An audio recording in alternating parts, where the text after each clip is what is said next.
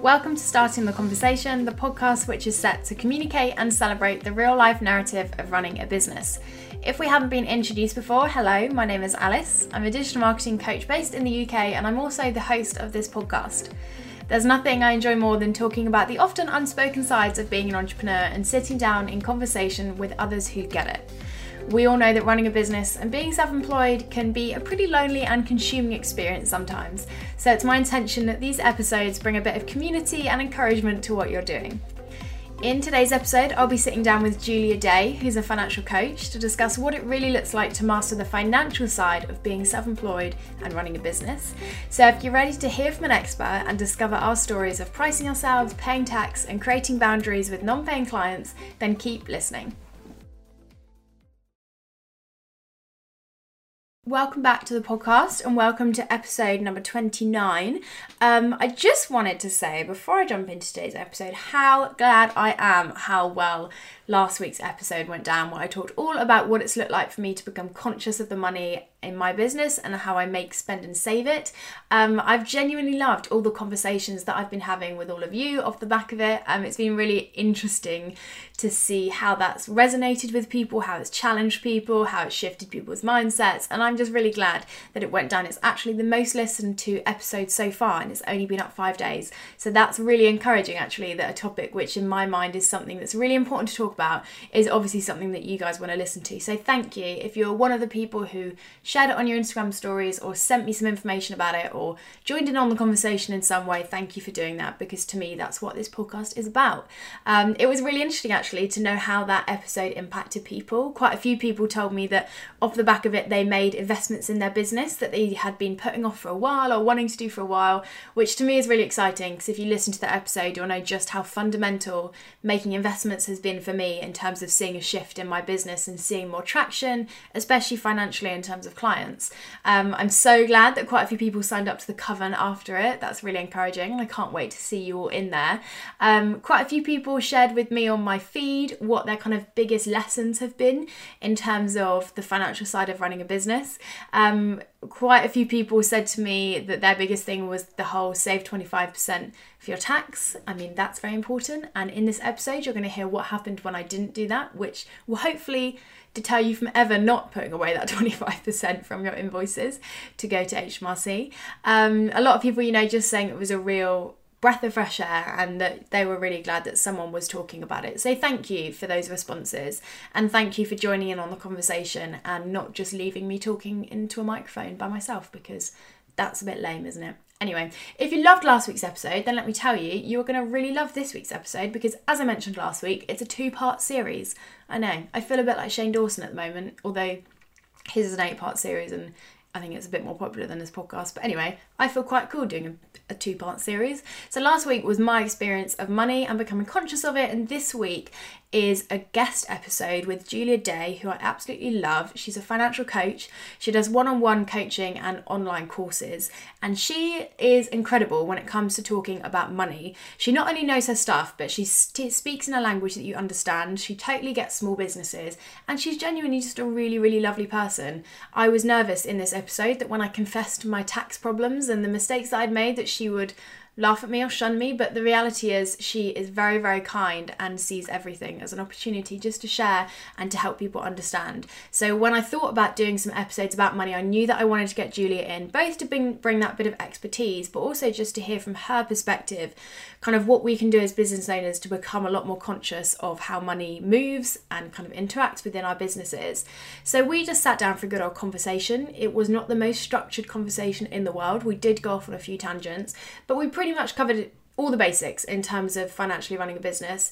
We talked about fluctuating income, how much savings we'd advise you to have when you first start out, what it looks like to budget for tax returns, and my real life story of what it looks like when you don't do that, how to charge your worth and kind of find the balance between charging what your clients can afford and charging what you feel you're worth, pricing up things which aren't physical when you're service-based, creating boundaries with people who aren't clients so that your clients still get value from you and you don't just just give it away for free.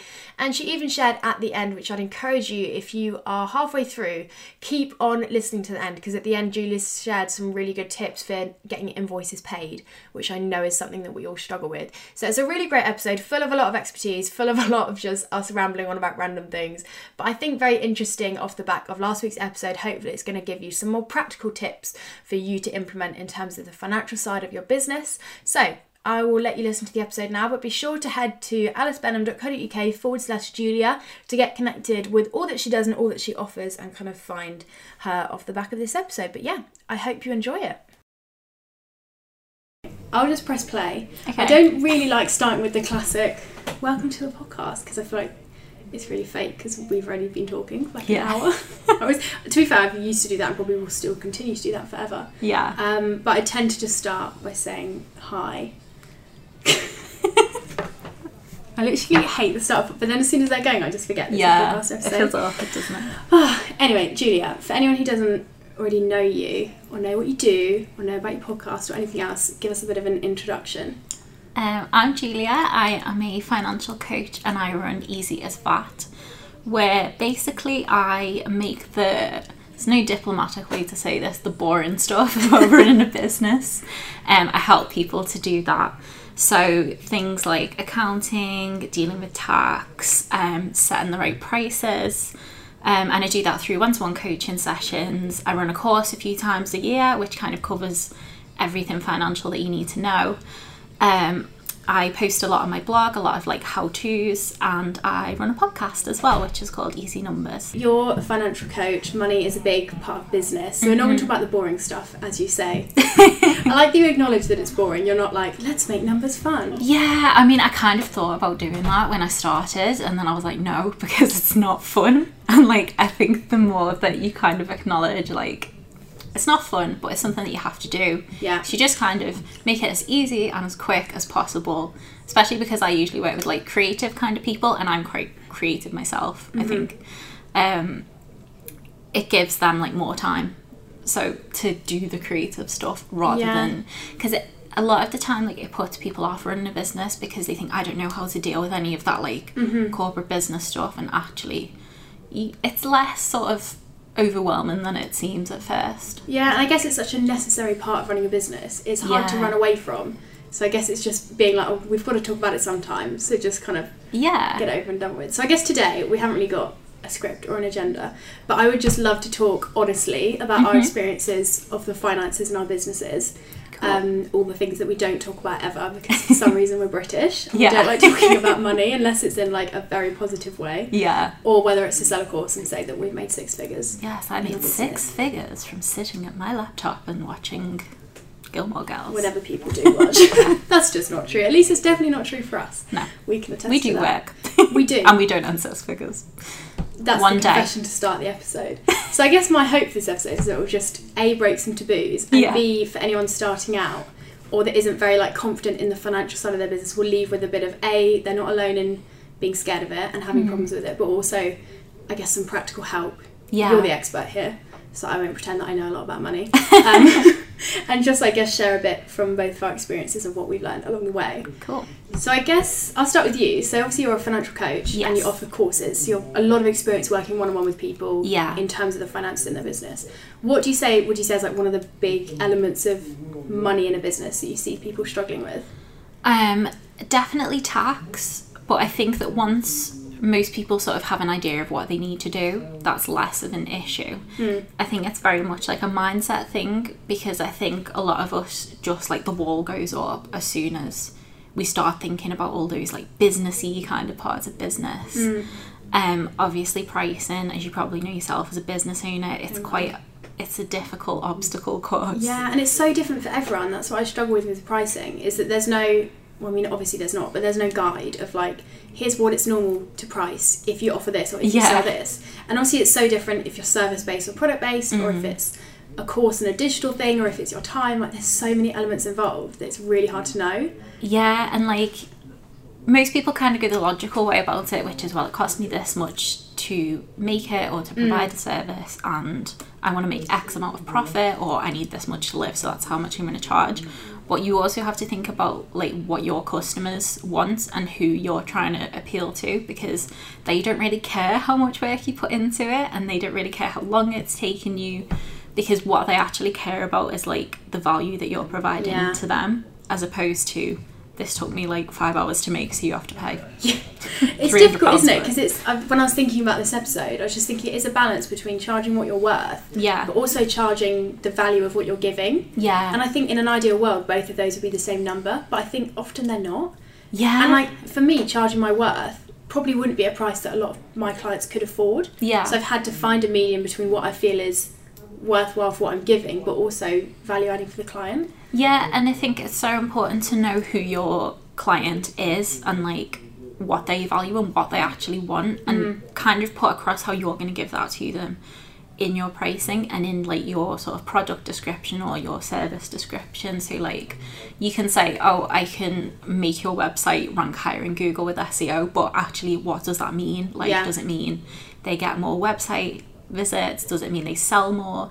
Does it mean they make more money with less effort and they can spend more time with their family? Like you've got to think about that, as opposed to this is the thing that I do. Yeah, and I think that's a real shift of mindset, but it's really important, of not marketing something from the perspective of here's what I'm giving you, but actually here's the value it's adding. Because I think as soon as we see both investments that we make in our business and ourselves and what we offer in that way, it just changes the way we interact with money, because it's no longer like I must hold on to it, I must keep it, I must make loads. Yeah. It comes and goes, and actually I think, like we said this before we started recording, you have to invest and spend money in order to get it back. And I think it's seeing money in that way, as opposed to seeing it as something that we've got to, you know, grab on tight to and keep really safe. And I think when I first started, like when I first went full time in my business in January, I was very much of that, like, no, I need to keep this money, I need to pay rent. And I wasn't thinking about it as, well, if I invest it, I will make it back in my business. And that really kind of, it's prevented me from like, firstly doing things that would make me more money, because I used that as like a crutch to like not do the things I was scared to do. But also it meant that like, I don't know, like I wasn't making as much money because I was concentrating on like clinging to this money that I had, rather than investing in things that would make my business better. Yeah, because you started, I think I recall correctly from a podcast episode of yours, you're a podcast host as well. Yes. I don't know if you said that in the intro. You have a great podcast all about money. Thank you. And I remember you saying in one episode about your, like when you started out, you obviously came from a corporate job. Yes. So you had some savings. And I remember, I really loved your answer, because someone had asked, you know, what do I, maybe it was on your Instagram Live. Yeah, it was. And someone had said, you know, how much savings should I have when I go self-employed? And you obviously said, you know, your experience was that you saved, but you wouldn't necessarily, there's no right or wrong, but you kind of said you wouldn't necessarily advise doing that, because it becomes a bit of a crutch for you. Yeah, and like it depends what kind of person you are. I have always been quite an anxious person, so I do get scared to sort of, I would be really terrified to not be able to pay my rent. I'm very independent, and I like to know that I can like pay all my bills and do that kind of thing. Actually, when I left, I think I had about £5,000, which even up north is not a long time. Can I just say, I love that you said a figure. Thanks. I think often we just say like, I don't think even we do it consciously. I realise I've just interrupted you, I'm really sorry. No, it's okay. But I think often we don't even do it consciously, but we just don't say numbers, whether it's like how much we make. Obviously we don't always want to talk about how much we make, but even like I have this much in savings, or I spent this much on this, I think it's in our mindset not to talk openly about that. Yeah, and actually, as I said it, I was like, shall I just say I had some savings? Yeah. But I was like, no, I'm going to say it. So ideally, I probably would have had about 10 grand, but actually, who even knows if I would have quit at that point? Because the actual reason that I quit was because I was having a really bad time in work, and it just got to the point where, like, I would have, I don't know, I was really like mentally unwell, and I was sort of getting to that point, and if I'd stayed in that job, it would have been really, really bad for me. So I had £5,000. It doesn't, you know, get you that far nowadays. It's not really old. Especially when you're paying rent though. Yeah, and like, you know, rent is so expensive. So yeah, I had that figure, and that lasted me sort of, I think it was like 3 or 4 months. But yeah, like I think sometimes a lot of people that I work with have actually been made redundant even. And that's why they ended up leaving. They just kind of got pushed rather than they made the leap. Yeah. or like they've just kind of had a bit of a tantrum, should we say, and they've quit their job. Yeah. And it's like and then suddenly the next day they're like, shit. Yeah, it's make or break. And actually I really love reading those stories. Yeah. But yeah, I think sometimes that pressure where you're like, right, if I don't make money from this and give it my all, then I am not going to be able to pay my bills. Yeah. I think sometimes that actually really helps because it lights the fire under you and it doesn't let you kind of sit back on your... Yeah, that's so true. Yeah. So looking back, I guess it's not good to have regrets or say that you changed anything, but do you think something would have changed if you didn't have those savings there and you had a bit more of a kind of urgency about what you were doing? Yeah, I think I would, because I'm quite... maybe not shy, but like quite introverted, so for me speaking to people takes a lot of energy, and I think I would have really kind of thought, no, I need to get out there, I need to like start offering things straight away, rather than I kind of thought about a lot of stuff. With my course I kind of took like 3 months to launch it, whereas like I've just sort of relaunched it again for like the next round about 2 weeks ago, and I literally thought on the Friday before I launched it, I was like, oh, I'm going to relaunch it and like sort of change it up a bit based on the feedback. Yeah. So it literally took me sort of 3 days to put it all together rather than like 3 months. Isn't it fascinating how much we can achieve when we are set to a schedule? It's like that idea that a task takes how long you give it, and I think when you don't often have that urgency, you can just take a long time, not because of laziness, often it's just you fill in the time. Yeah. And you just think, oh well, I've got 3 months of money, so I'll take 3. I think we often give ourselves the idea that the more time you spend working on something, the better it's going to be. Yeah. And often that might be true, but I think it does get to a point where you're just like, perfect or not, it needs to get into the world. Yeah, exactly. And sometimes if you just put it out and you like make a mistake with it, at least you know, and you're less attached to the outcome, because if you just do something straight away, like you've kind of done it and you can move on if it doesn't work out, and if it does work out, obviously you can sort of, take advantage of that.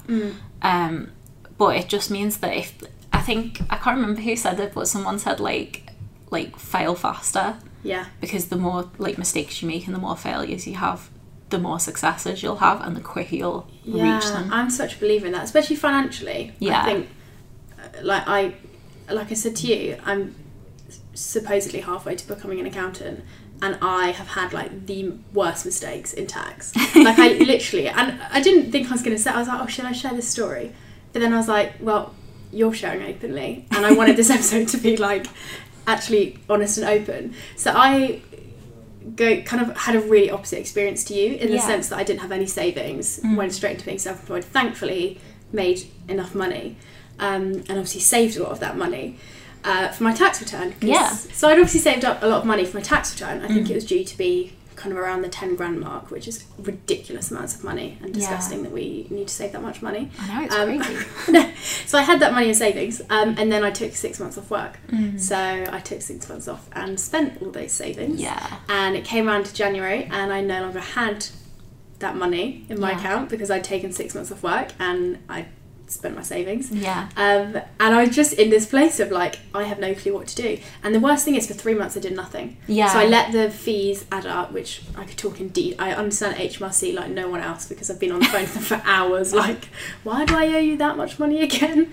But I think that I felt shame, and I thought that I'd failed because I couldn't pay a tax bill, and I felt so intimidated by it, and it was just this big, it's almost like this like looming monster that it's horrible. Feel really happy, this sounds really dramatic, but I'd feel really happy, and I suddenly remember like, oh crap, I owe this much money, and it's increasing this much every single day, and I was so scared of it. And I remember the day early this year I just paid it off, and it was such a freeing moment of like, that was the first day I told anyone else what had gone on. So I'd kept it really private, because there's this weird shame surrounded with money and not having it and not being responsible with it, but also just because I didn't know what to say. I didn't like, there's nothing out there which just explains like, it's okay to make those mistakes, but here's what you need to do. And everyone does it.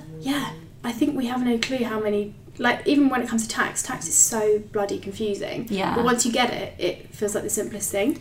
Like there's people who've done tax returns for years, and like they start making quite a bit of money, and they don't realise that now what HMRC does is they make you pay payments on account twice a year. Yes, that caught me out. Can you explain payments on account to anyone else who doesn't? Because they are an absolute pain if you don't expect them. So basically, if you owe more than £1,000 in tax and national insurance, then you have to pay half of your tax bill on the 31st of January. So, you know, when your actual tax bill from the year you've just done a tax return for is due, and also on the 31st of July.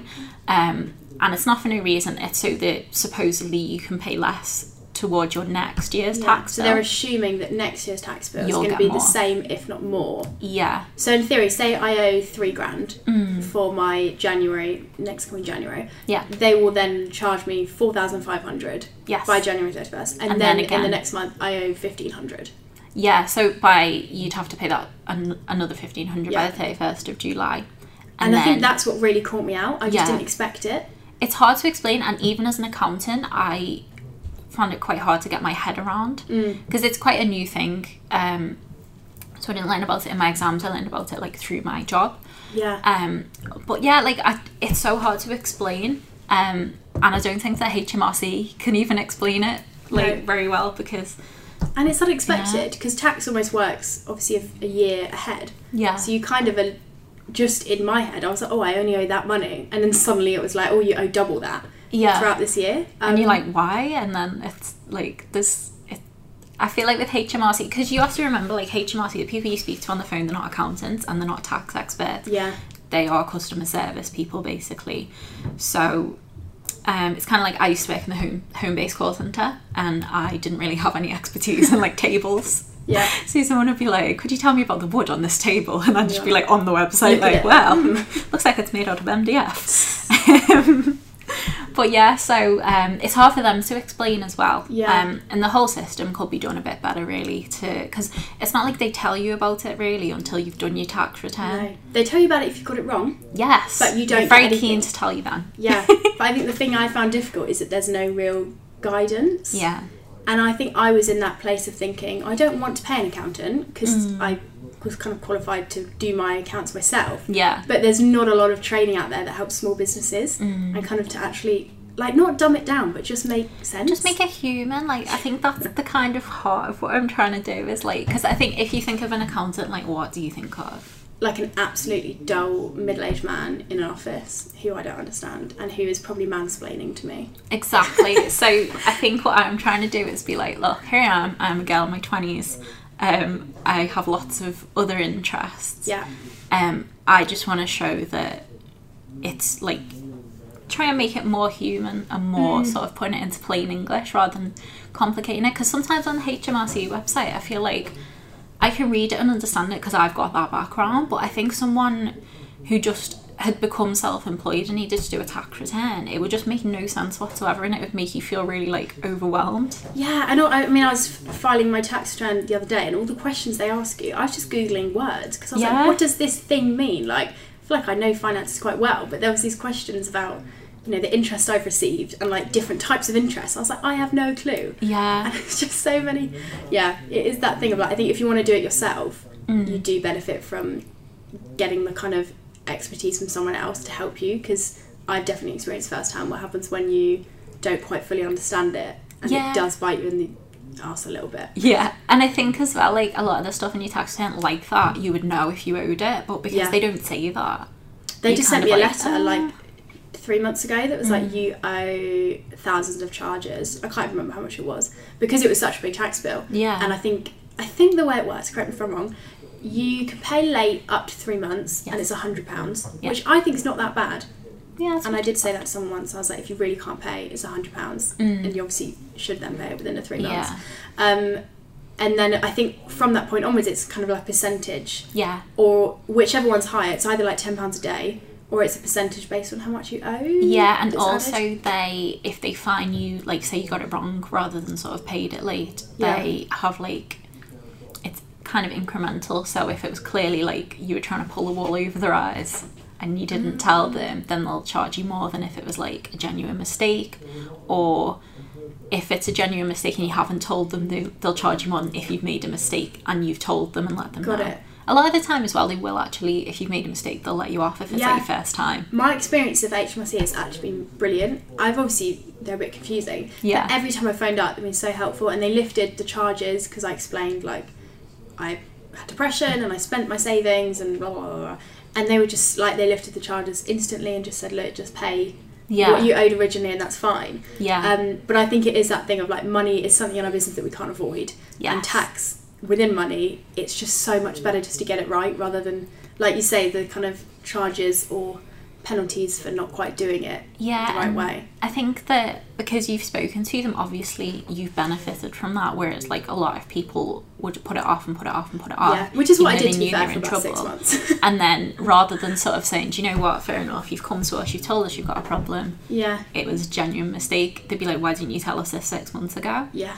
I remember them saying that. They were like, so why it does didn't you just ring us? more. Yeah. And I was like, I was scared. But it's weird, isn't it? I think we have that fear because we're not very educated. And also it's not normal to talk openly about money, and particularly money troubles.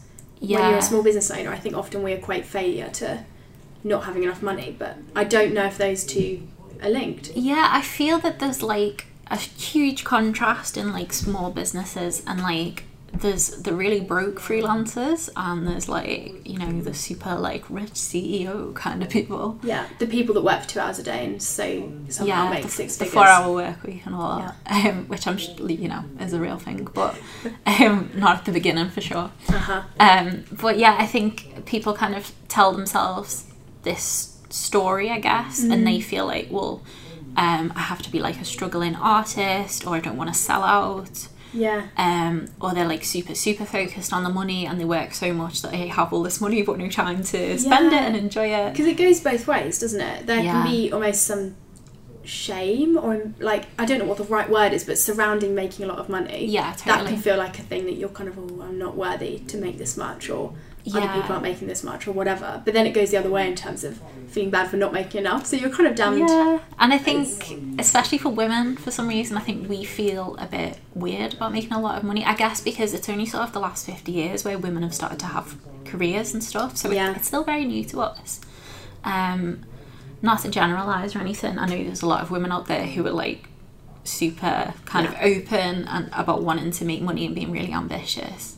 And I'm definitely one of those people, but at the same time I understand it can seem like a burden, and I think that when women are open about wanting to make money, we can be made to seem greedy or like quite cold. Yes, it's like women that are strategic, yeah, they're like manipulative and like snidey, whereas men that are strategic are like businessmen and they're leaders, and it's just funny, the kind of narrative that we speak of women that's very different to men. Yeah, like if you look at say like, so Richard Branson, he's cool, he's made a lot of mistakes though, and he's had a lot of failed businesses, and people still think, you know, he's just a cool like casual kind of guy, myself included.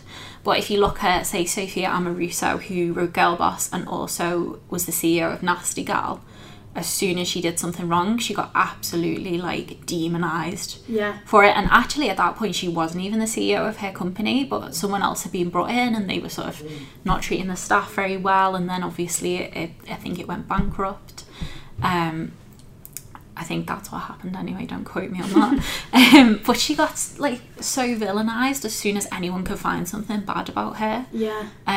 And that's one failure, and she's like, what, 34? It's not like she's got like a huge like, you know, long list of like failures or anything like that. It was the first one, people jumped on it and were like, oh, who do you think you are, kind of thing. Yeah, and you wonder if it holds people back from starting a business, that fear of like, because it is a very public thing. When you start with, particularly, I guess it doesn't have to be public, but particularly if you're using any form of digital marketing, like you are public, you're online, you're putting your face out there. And I guess the second you make a step forward in terms of launching something or starting something, you then put yourself in a vulnerable position.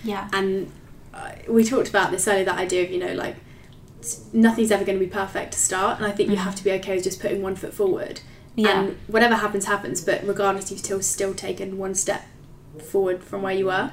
But it is that weird, it can sometimes feel intimidating, can't it? Yeah, like I like to think I don't care what people think about me, but I really do. But like I think in terms of like self-promotion especially, it's hard because you don't want to do it too much.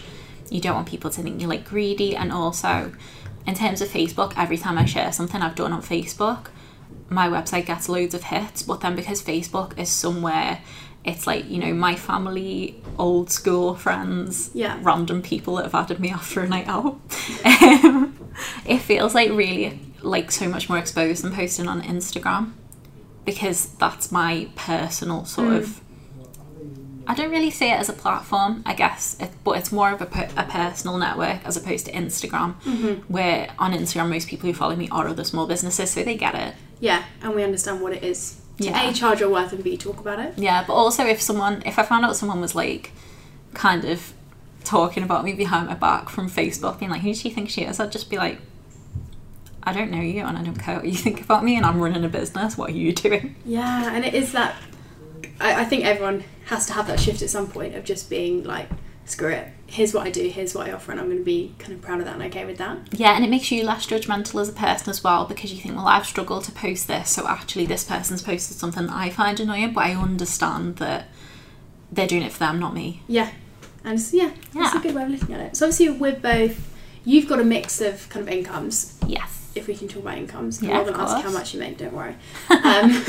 You obviously have serviced base, so similar to me, one-on-one coaching packages, but you also offer like digital products, which I think is something we don't often talk about in terms of pricing. There's a lot of equations out there for when you offer a physical product, and I'm sure people can Google those and find them, how to work out what to charge for a card or a candle holder. But what was your process when it came to offering digital things that you obviously create once but sell time and time again? How did you find that pricing wise? I think it was it wasn't such a big kind of risk for me with that, because I made my course and then my digital product is basically the resources from the course. So it's kind of like, obviously the course is a lot more expensive because you get the resources and I'm telling you exactly how to use them all. If you just buy the resources, obviously I'm not sort of telling you how to do it. Sure. But yeah, I guess with the digital product, I just thought like, how much would people be willing to pay for this? And then I kind of messed around with the price a few times until it got to a price where a lot of people were kind of like buying it at that price, and I was like, okay, I'm not going to change it now, because obviously that's sort of the sweet spot, I guess. Like I didn't want to have it super expensive because I wanted it to be accessible to small business owners, but I also didn't want to have it so cheap that people just downloaded it and forgot about it. Yeah, that's so true. Yeah. And I think I've definitely had the experience of when I've ever offered anything for free or for very cheap or for discounted, I can 100% tell you that those clients have had a far different attitude to the ones that have paid full price for me. Yeah, totally. And I think I wish I'd known that early on, the amount of people that I did things for free, or I just offered to, you know, quote unquote help them out or have a chat. The relationship they had with what I was offering was so different to the people who were paying, because they just didn't value it in the same way. Yeah. And I think we don't always realise that actually there is a part of pricing which is about the person who's paying for it valuing it, and putting the work in that's required for it to give them the value that they're paying for. Yeah, because if you pay, like, so my coaching sessions now are £197. If you're paying that kind of money, what's that for? That's for like a 90-minute coaching session. You do get like resources and stuff, and I sort of check in and you get like 60 days of support, but the kind of primary aim is to do that session and work out whatever issues you've got. So that's £197. Obviously that's quite a lot, especially because a lot of the businesses I work with are just starting out, so they are watching the pennies. But it's not so expensive that they're priced out, but it's expensive enough that they want to get that value out of it. I used to do them for £50, which seems crazy now, but when I first started, I never thought that people would want to just have a chat about their finances. So someone just was sort of like, can we hop on Skype and do this? And I was like, yeah, sure. And they were like, how much should I pay you? And I was like, £50, thinking that was like outrageous, and they were going to be like, oh, no. Yeah. And then I realised I did that for a bit, and then I realised that actually it took me like a whole day to prepare for these calls. So I was thinking, oh, it's just £50, and it wasn't. It was £50 a day, and that wasn't really sustainable. Yeah, that's so true. Actually, it's seeing it as a whole picture thing, and even if you're offering something which is very structured, like a one-on-one session, acknowledging how much more time goes into it than just that hour or just that 90 minutes. Yeah, and it's like, you look back and you think, oh, that was silly of me, but at the time you do genuinely just think, but obviously, especially when you're starting out, you want to provide so much value that people will sort of give you testimonials and stuff, and they will really feel that they've got their money's worth. And I hope that most people carry on doing that throughout their business, but I think particularly at the start you're really nervous about it, so you over prepare a bit. I think most people, when they talk about their story with pricing themselves, would tell a kind of season within that where they've undercharged. Yeah. And where like I look back and just actually cringe. I remember I was actually the other day just doing, like I said, my tax return for 2017 to 2018. Yeah. And even some of the invoices that I was putting through at the kind of the start of that tax year, I just kind of laughed at them. I was like, the amount of value that was giving and the little amount I was charging for that. And I think there's a lot of reasons why we sometimes undercharge. I think, like you said, sometimes you do just need to make some money, and I actually don't think there's anything wrong with that. I have offered things for free because I've needed testimonials, or I've been desperate just to do something, and I've had no client working, and I've just thought, screw it, I'd rather work with someone and give it to them for free than just sit around all day and hope for someone to pay. But I do think there's a lot of reasons why we undercharge, and a lot of it is not quite knowing the value that we're giving and being okay with it. Yeah. Like, I think we've all had that scary moment where you send off an email that says, you know, this is going to cost this much, thinking that they're going to come back and tell us we're ridiculous. But often they just go, all right, I paid your invoice, and I just go, really? Like, it's funny, isn't it, that we have that? Yeah, like you have this fear of like someone's going to come back and be like, how dare you charge this much? No one would do that. Like, the worst that happens is someone will like blank your email and that's it. But I think doing things for free can be really beneficial because your payment is essentially like that feedback, so you can improve and you can get testimonials. And I've definitely done that, and I'd encourage, especially if someone's sort of starting out and they're really new and they're still in a job, while they've still got that steady income, to kind of get some experience, but put a number on it and say, I'm not going to do any more free sessions than this. Because I was talking to one of my friends, and she said she realised she was booked out, but every single session was a free one. And then she was like, right, I need to start charging. And it's I do think there's actually often a really good thing about giving away some free sessions, but like you said, it's creating a structure around it in a way that you ensure it's still being beneficial for you, whilst it's obviously giving someone else. And I think as well, it can be a good way to get an idea of pricing, because you can say, like, always ask for feedback, obviously, and say, how much would you have paid for this? And obviously it is slightly different because they haven't paid for it, so they can't say for sure, I would have paid this much. But it's, if the numbers are sort of similar, you can get a good sort of grasp on how much people would be willing to pay for it. But there's a fine line between, and I really want to talk about this because it's something that oh my gosh, I think we all experience, especially as service-based businesses, service-based people who are coaches or educators, that there is such a fine line between offering stuff for free in, like you said, a structured way that is intended to grow your testimonials or get your name out there, or even just as a nice thing to do. And there's a fine line between that and just giving away everything you offer for free because someone else has asked it. So you talked about this on your Instagram stories the other day. Do you want to tell a bit more of, A, I guess, the story behind that, and B, just share more. So basically, I get a lot of Instagram messages with people sort of asking me questions and stuff, which is great, and I'm always very happy to answer them. Unfortunately, what I also get sometimes is someone will basically want something that's going to take a lot of my time, and sort of a lot of preparation. And in those cases, what I do is say, I'll point them in the direction of a blog post that can help them out. Or I'll say, I'm really happy to help you with that. You can book a session with me here. Here's a link to my calendar. And by that I mean a paid session. Although I don't say that, I just say, this is how much it costs. And what I've found a lot is most people will either book a session, or they'll say, a bit much for me at the moment, and, we'll get on our way. What I also get sometimes is really like snidey messages where they'll be like, well, I'm a small business, I can't afford to pay for that. And it really riles me up, because firstly it makes me feel like a horrible person for not helping them out for free, which I shouldn't feel like, because I'm a business and I have to make money. And secondly, it annoys me because they're a small business who they should know exactly why they shouldn't be expecting another small business to do something for them for free.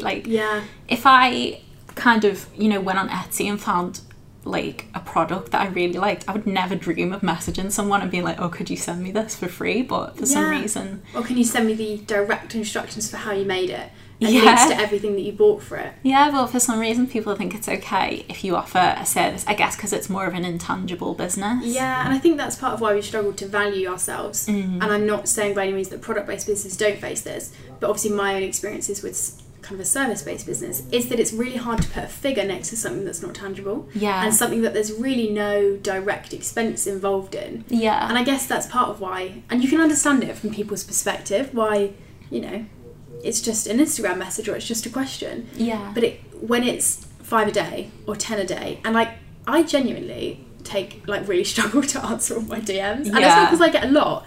I'm just really bad at it, and I feel awful when someone's asked something and I've not been able to help them. But the second I take a step back, I just realise, look, I spend hours every single week creating podcast episodes and downloads and whatever else I make, and that's incredible free content. But there's somewhere that we have to draw the line when it comes to what we're creating is free and there to offer, but actually there's something that we have to keep for ourselves, but also for our paying clients.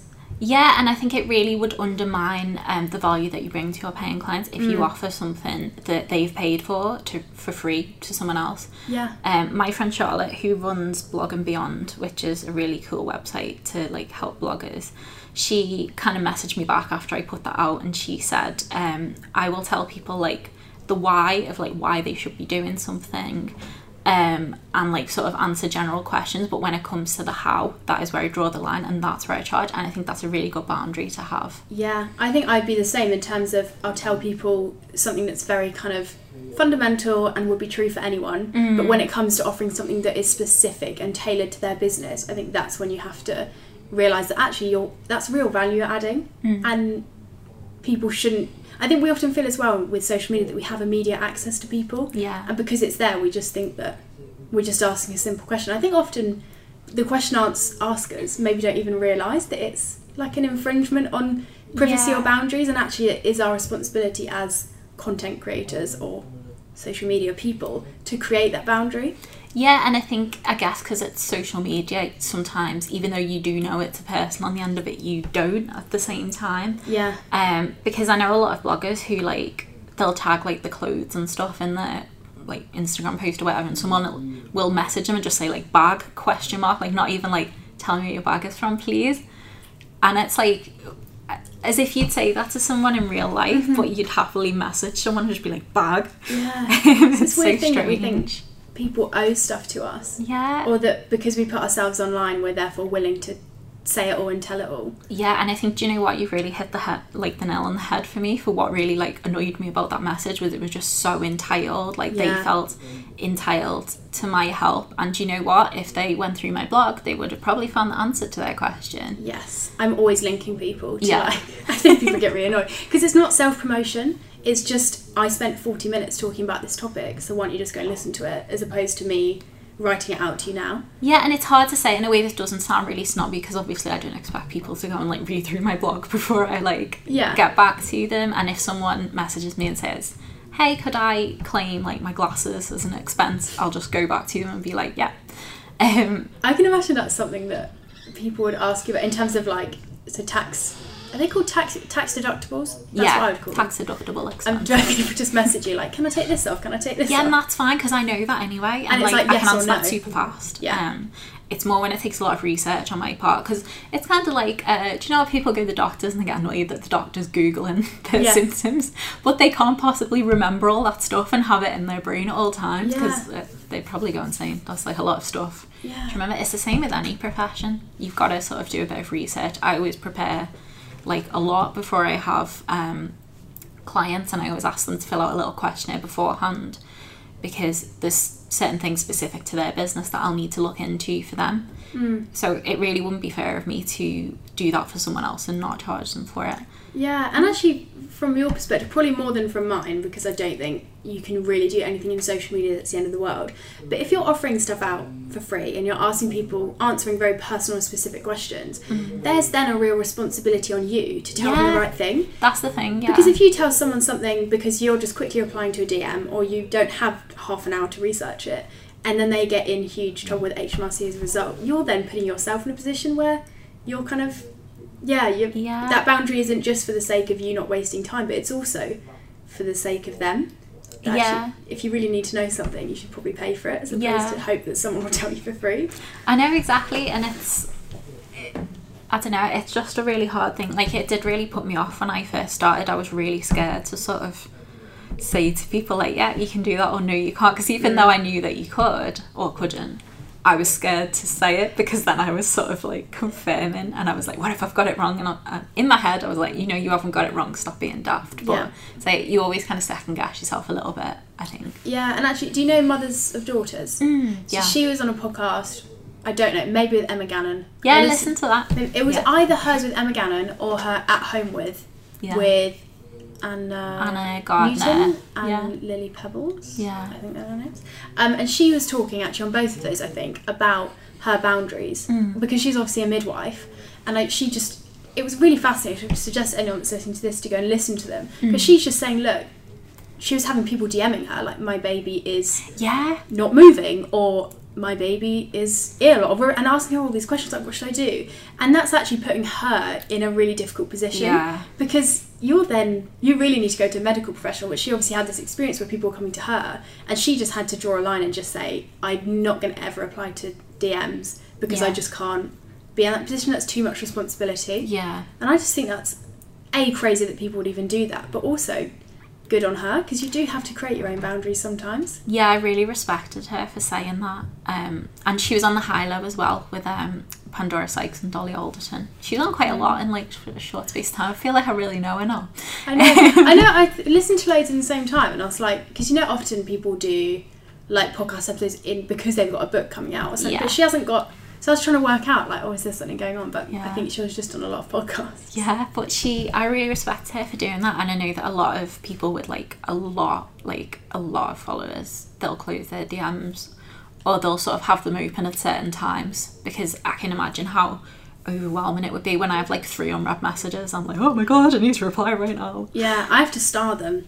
Otherwise I forget. Do that. So because I read them and reply in my head and be like, I'll reply later. Especially if it's like, I try and reply as a human rather than just send that stupid red heart. That is my pet peeve in the world. If you know the heart that you can just send automatically on Instagram DMs, if someone sends me that, I'm like, don't like you anymore, I'm afraid. Yeah, I just see that as right, this conversation's over then. Alright.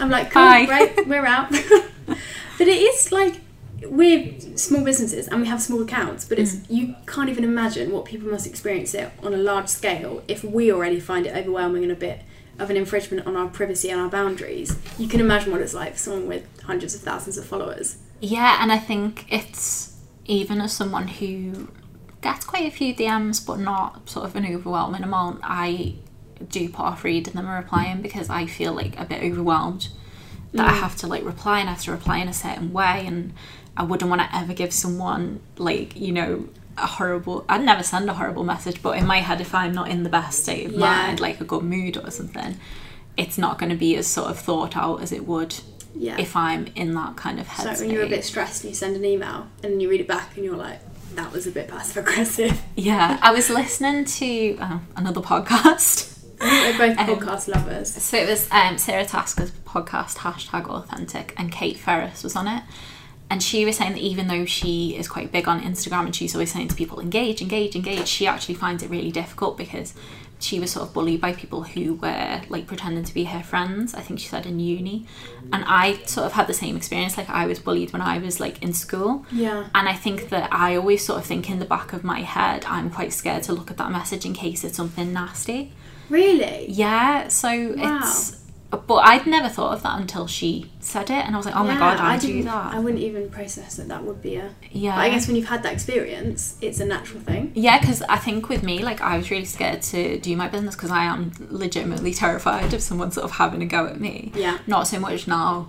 I've grown quite a thick skin, but especially at the beginning, I was like, oh, I've got a message, but what if it's something really nasty? What if someone's saying, everything you're doing is wrong, or... Yeah, I remember that when I first pressed launch on my website. I was like, everyone from school is going to laugh at me. Scary. And I no one really cared that much. I was like, yeah.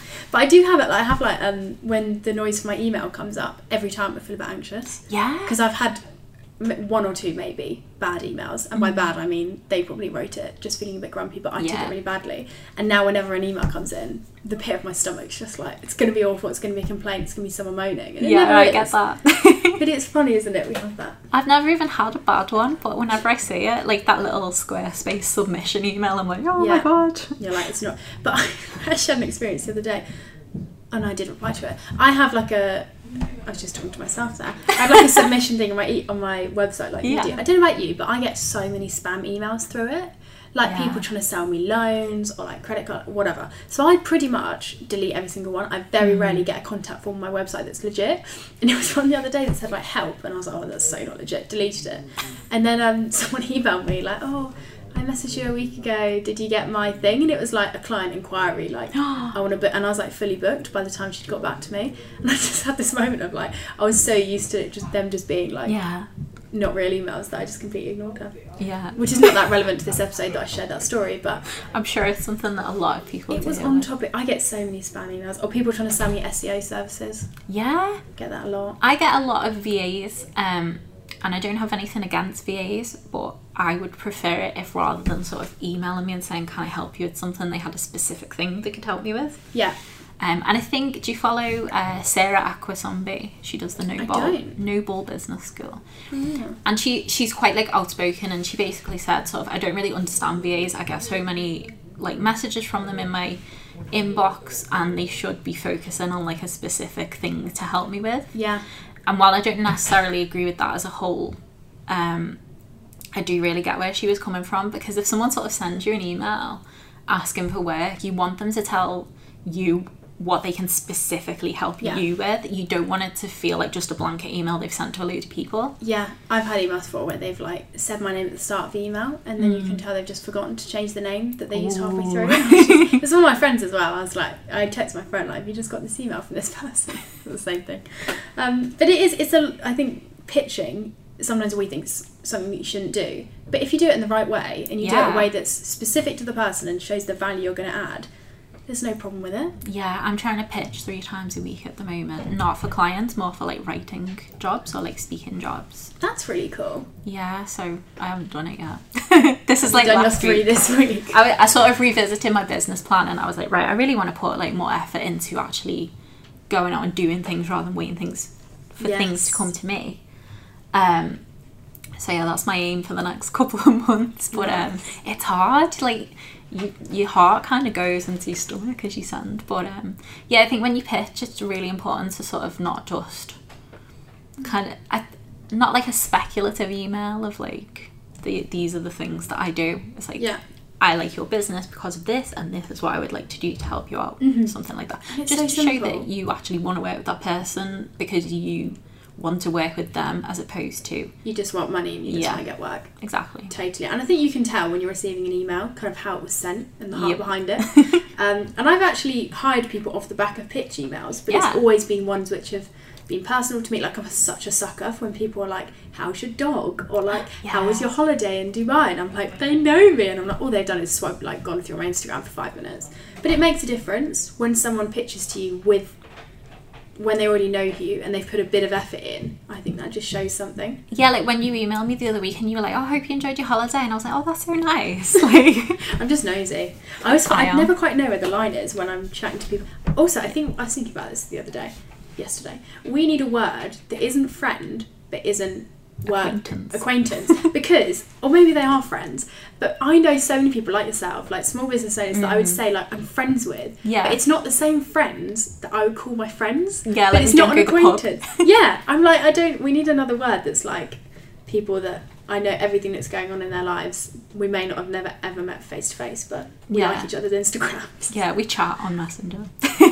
we slide into the DMs every now and again. Do you ever like show something to like your parents or like someone older than you on Instagram or like Twitter, and they're like, who's that? And you just go, that's my friend, as opposed to like it's just some random person with loads of followers that I follow as well. My parents still don't really understand who my clients are, how they find me, who I do podcast episodes with. I think they just assume that I just like cold call people. I was like, it's fun, you can believe that. Yeah, I think it's quite hard to explain the kind of business that you do because a lot of people don't get it, and I found that really hard at the beginning because people kept being like well-meaning and like just trying to look out for me, being like, I don't think people would pay for that, and I'm like, I think they would. They are paying but for it, now I just kind of said, they're like, how's business? And I'm like, oh yeah, it's going really well. Yeah, I hate that question. How's business? I know, as if you'd ask someone like, how's your job? You about to get fired? Or how much have you made this month?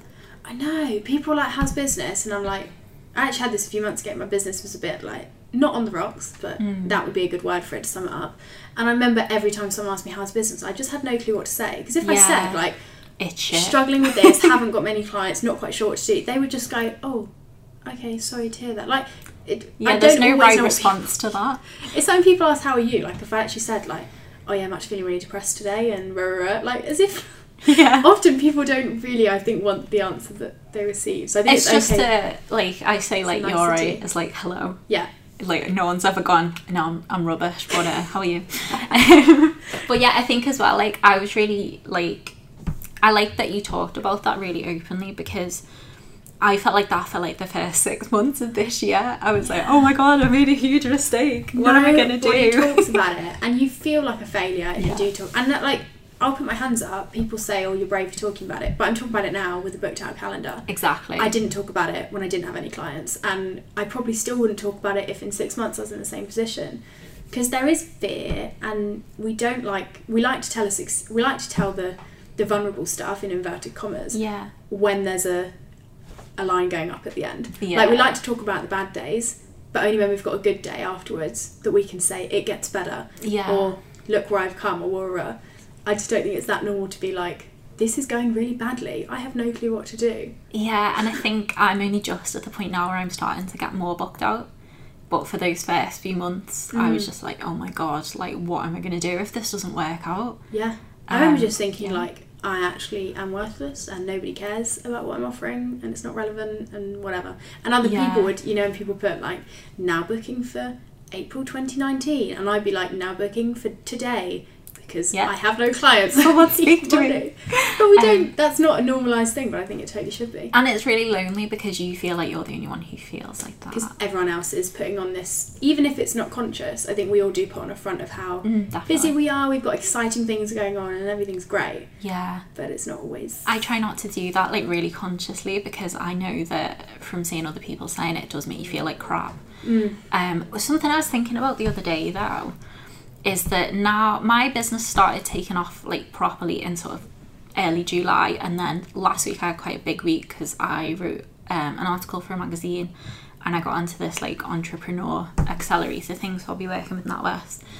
And people are like, oh my god, like, you're doing amazing things and blah. But I just feel like it's still me doing the same stuff, but now people care, because there's like a thing where you can say, oh, she was in this. Yeah. And I'm still like, well, I'm still the same person, and I'm glad that I'm helping people, but also I'm trying not to feel like my business is everything and that's the reason why people like me, because I think it could, if something went wrong with it, then, and I tied all my worth up into it, then I would obviously feel, horrendous if something bad happened. Oh my gosh, I totally agree with that, because I don't think anything changed really from my end, but somehow people started hearing about me, following me, being interested in me and liking what I was doing. But I just thought, I remember stopping and just being like, I've not changed anything. I'm still putting the same things out there. I'm still sharing the same things, but for some reason it's really hitting a chord.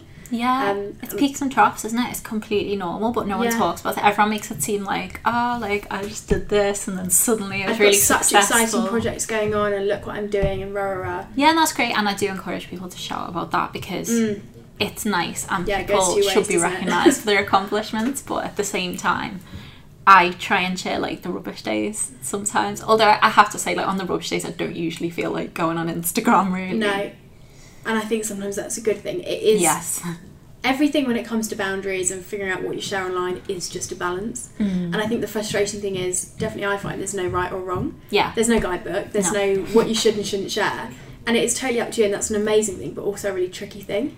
Because it's hard, yeah. I'm having a bad day. I'm not going to leverage that for content, but I still want to be authentic. Like, what does that balance look like? Yeah, like, I think if you look at Zoella, so Zoella sort of brought the whole mental illness. She kind of opened up that conversation, and I know people slate her, but I actually really respect her for doing that. She was the first person that she wrote about panic attacks, and I was like, oh my god, that is what's been happening to me for like the past 10 years. I never knew there was a thing that I could put a name on it. I just thought it was a bit weird. But she got kind of pigeonholed into being like that girl with anxiety, and she's spoken before about how she doesn't regret talking about it, but she wishes that people didn't just see her as that. Yeah. Because it's quite... it must be quite hard to be known for something like that. So you kind of think, I don't want to be the person who always talks about like, yeah, you don't want to be known for your successes and what you've done or what you've been featured in or what you necessarily, but you don't want to be known for that people who like moans all the time or like always like oh my gosh, just I crying think on their I'm really Instagram negative stories. online. I don't know, I just genuinely use my social media just as a bit of like a expression, but I think sometimes I'm like, maybe I should share some of the good stuff because I'm so anti like showing all the perfect highlight things. reel. I think sometimes I'm a bit the other way of like, look how bad my life is right now. I've never thought that about your Instagram. Good, thank you. Maybe it's just because I'm living it. I'm like, I think that it's always different from your perspective, isn't it? I always think like with what I shared the other day about like sort of knowing your boundaries and where to price and like what, like I always feel like, oh, I'm doing this again, I really shouldn't post about this because it's quite negative, but actually every time I'm really open about something that I've been worried about sharing, I get so many messages saying like, thank you for sharing that. Yeah, I've always found, and I hate the phrase engagement, even though I probably use it all the time, it's encouraging but also a bit scary how good engagement we get from vulnerability, because I think the risk is that we start being vulnerable for the sake of engagement, and that is a really dangerous you can't use place that to validate yourself. No. It's not healthy. But it's definitely true that when we're open and authentic and real, it does just open up something with other people. People are more willing to share, people respond better. And I think it's a bit of an American phrase, I don't know where I've heard it from, but when people see your failures, they're far more willing to celebrate with you on the successes because they've seen the full picture of it. I think that's really true. Yeah, I really agree with that. And I think I found that once I started being a bit more myself on social media, that was really when I started to get clients and stuff, because people could see the person behind the business and the business had a face. Yes. And they knew that if they messaged me, then they would get an actual human response. Yeah, as opposed to like saying we and us and... Yeah, and I did do that at the start, but I quickly was like, if I was working with a small business and it was just one person I'd want to know, and I actually would kind of go out of my way to work with someone when I know it's just like a one girl band kind of thing. Yeah, because I think especially when you're hiring someone for a service-based thing, whatever it is, really just as important as what they're offering is who they are. So I think it is important for us when we're talking about charging our worth is considering the worth that's added because of us as a person. Yeah. Which we don't always think about. And it feels a bit weird like charging because I've got this personality trait that's really helpful. I'm really good at helping people with this thing, but actually that's part of it as well. Yeah, it's like when you go to hairdressers, like, I don't know about you, but I always tend to go to the same, like, ask for the same guy who does my hair because I like the way he does it and he has a chat with me and stuff.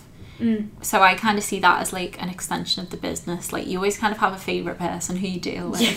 So it actually is really important, because if someone came to your business, say I like opened up loads of branches where people could go and like get a financial consultation or something, and the staff weren't as like warm as me, or they didn't explain things very well, that would really damage the business.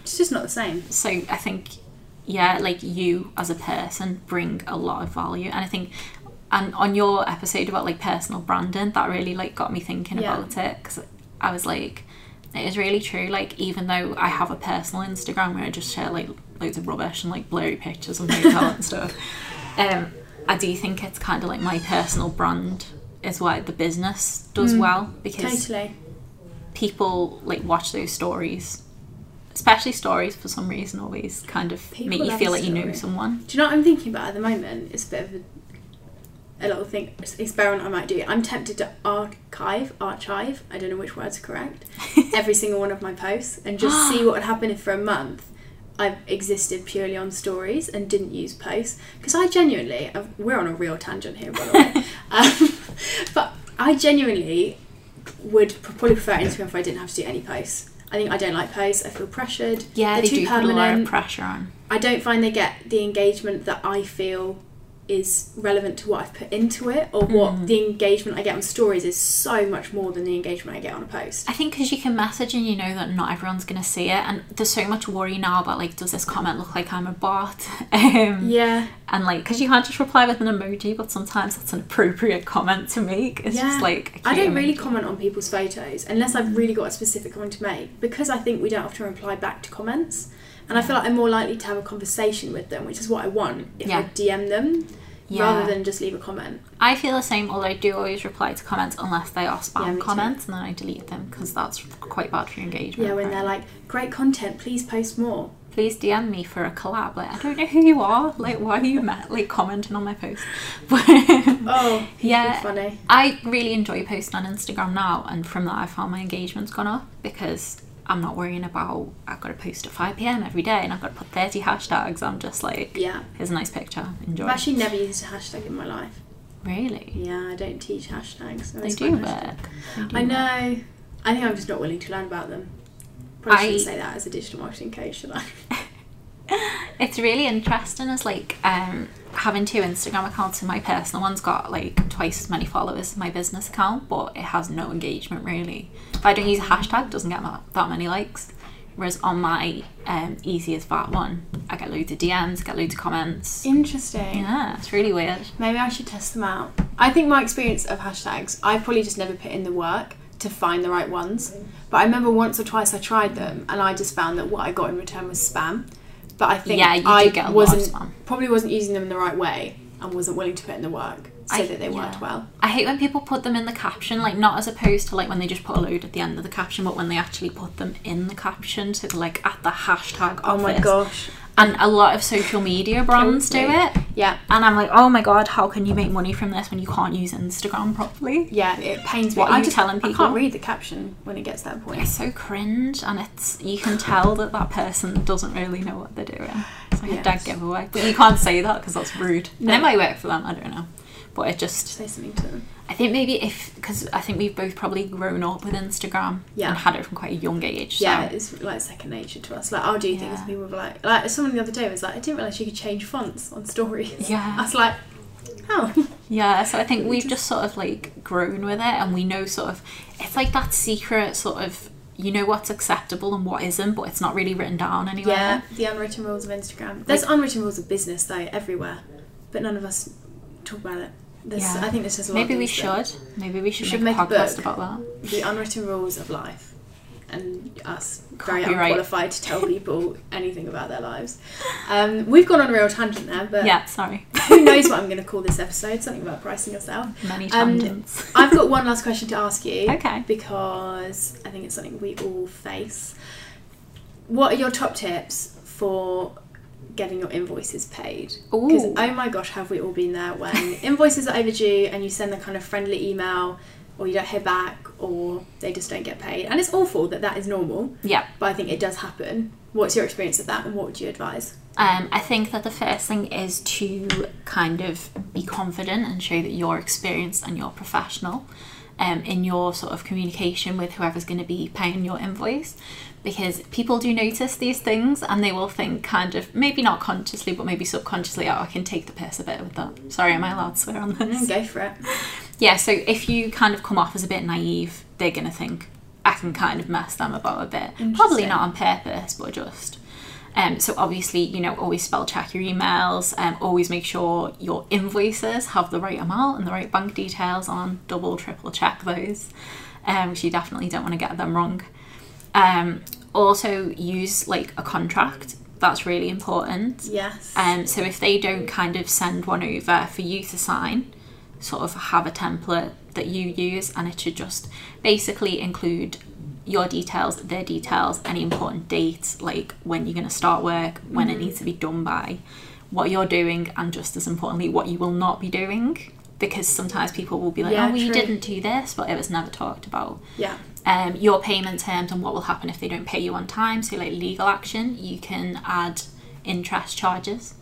And you can add 8% plus the Bank of England base rate, which is 0.75% at the moment, so you could charge interest of 8.75% on any late payments. How often is that percentage added?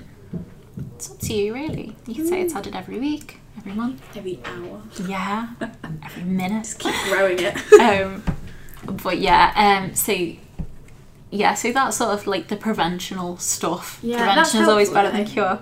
If they do pay you late, don't be afraid to follow up. Like, so many people are scared to seem like grabby, but actually that's money that you've earned. Yeah, especially if you've done... I don't do this anymore, but I used to do the work first and then charge for it. Yeah. And I didn't have contracts in place, and I never quite felt like I had the authority behind me to chase invoices. But the second I switched it around where I got money beforehand and had my contracts redone by you, I obviously now have the kind of assurance of like, oh no, you've signed something that says that I can charge you extra because you haven't paid, or legal action. And I think it's sometimes giving yourself that bit of security in having a contract or having something laid out, so that you've got something to say, as opposed to just, please pay me, I need the money now. You can be like, well, this is what's going to happen if you don't. Yeah, and that reminds me of another one actually. If you can't get paid in advance, don't. It's hard in some industries. Like, I think writing is generally like invoice based, but if it's a really big project, sometimes those things get pulled and then that leaves you with no money. So don't be afraid to charge a deposit. Or like half the fee up front, that kind of thing. If anything, that kind of makes people see that you're a professional because you're confident enough to ask for that. And if they're late, don't be afraid to keep getting in touch. If the person you were kind of in contact with to begin with stops responding, finance departments is always a good one to contact, because they're probably the ones who are kind of paying the invoices. And they'll probably have no clue that they were meant to pay. Yeah, they'll probably just be like, oh yeah, we do have an invoice for you, look, I'll just pay it now. A lot of the time it is just the case of someone's forgot and they'll pay as soon as you chase them up. If it's like a small business, also sometimes the CEO or the director, because obviously they don't want people thinking badly of their company. And you'd be surprised what you can find on Google in terms of contact details. That's useful. Sometimes like ringing is actually a lot more effective, because you can easily ignore an email. Very true. You can't really ignore a phone call. Or sending a letter, because that seems scarily formal in this digital age. Obviously, if it gets to the point where, you know, it's been a long time and you're waiting on a lot of money, you can take legal action. A lot of solicitors will actually give you free advice. Depends who. Some will, some won't. Find out. A lot of them will send like a solicitor's letter for a quite small fee. I think people think that solicitors are really expensive, but not necessarily for that kind of thing. And you can like make a claim through a small claims court, which can be expensive, but you can also reclaim the cost of getting your money back. You can add that onto what they owe you. Yeah, so like your legal really fees and stuff. So obviously that's hopefully like a really sort of, you know, if there's nothing else, worst case scenario. But generally people have just forgotten to pay you because they have other stuff to do, so a little nudge. You'd be surprised how many people don't chase up on invoices. Like, or even don't realise. I have to set calendar reminders, because mine are, I think I have like 5 days. Because I used to have 28 and I was like, I want my money quicker than 28 days. So I was like, well, no one's telling me to stay 28, so I changed it to 5. And I have a reminder in my calendar that says this invoice is due, because otherwise sometimes I just forget. And that's not the best thing to do. I do that. I'm actually working on something at the moment that's going to kind of make it easier, so it'll track when you've sent one and your terms, and then it'll like give you a little reminder to do it. But actually check that it comes in. Very early stages at the moment. Exciting stuff. So if people want to find you off the back of this episode, this is such a long recording. Sorry. No, don't apologise. I might split it into 2. I might keep it as 1. We'll wait and see. But if people want to like connect with you, find you, book your services, or join your courses off the back of this episode, where do you want them to get in touch? Where can they find you? Best place is probably my website. That's easyasvat.com, and there's loads of free resources, and it's also got a bit more information about what I do and how I can help you. All my social media handles are just at easyasvat, and I like a good chat on Twitter and Instagram, so don't be shy.